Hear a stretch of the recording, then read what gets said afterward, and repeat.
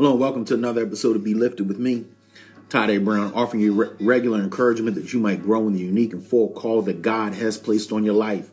Listen, each and every one of us is called. We are called to be influential and we are called to be impactful in every single endeavor of life. Everything that we do is to be of benefit to the kingdom and to advance the kingdom. And so these moments are just to lift you to stay impactful and influential for the kingdom of God in all that you say and do.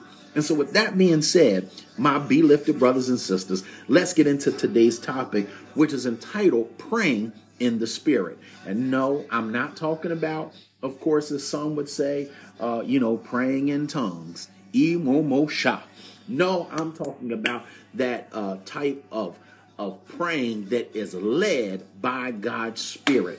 And in Revelation chapter 8, verse 4, it says this: the smoke of the incense together with the prayers of God's people went up before God from the angel's hand. Listen, my beloved brothers and sisters, my inspirational and impactful, powerful people, prayer is not meant to be perfunctory, but powered by Holy Spirit. When we are preoccupied and attempt to pray, we literally short circuit Holy Spirit's work. However, when we pray in the Spirit with our mind engaged and our heart fully focused, there is full contact with God and the heavenlies and the angels and the movement of Holy Spirit. The flesh, our flesh, seeks a quick fix to everything, but Holy Spirit desires deep affection that develops over time. Spiritual prayers flow from praise and worship to the Almighty God Himself. He receives the prayer aroma of His daughters and sons as the sweet aroma of our holy sacrifice to Him alone. Holy Spirit is our prayer whisperer. In other words, as we engage in prayer, Holy Spirit, when we allow Him to, will make impressions on our heart and on our mind. And as we feel those impressions, we need to make those things audible out of our mouth as we seek and entreat and supplicate and petition the Lord our God. Prayers for justice in this life may not be answered until the next life, but that doesn't mean don't pray it. Pray it anyway, if that's the impression that's been put upon you by Holy Spirit. Like the distinct aroma of incense, the prayers of God's people flow up into the nostrils of God. The altar, normally designed for mercy, is repurposed for justice. As the prayers of the saints in heaven ascend to the Lord's judgment descends on the earth and its inhabitants.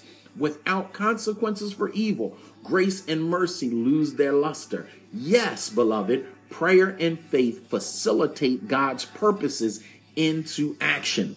Ephesians 6:18 says it like this: and pray in the Spirit on all occasions with all kinds of prayers and requests. Yep. So that means pray on all occasions. Pray about everything. With bowed head, recognize Jesus as the provider of everything that we need. Before we partake of anything, let's thank Him for it.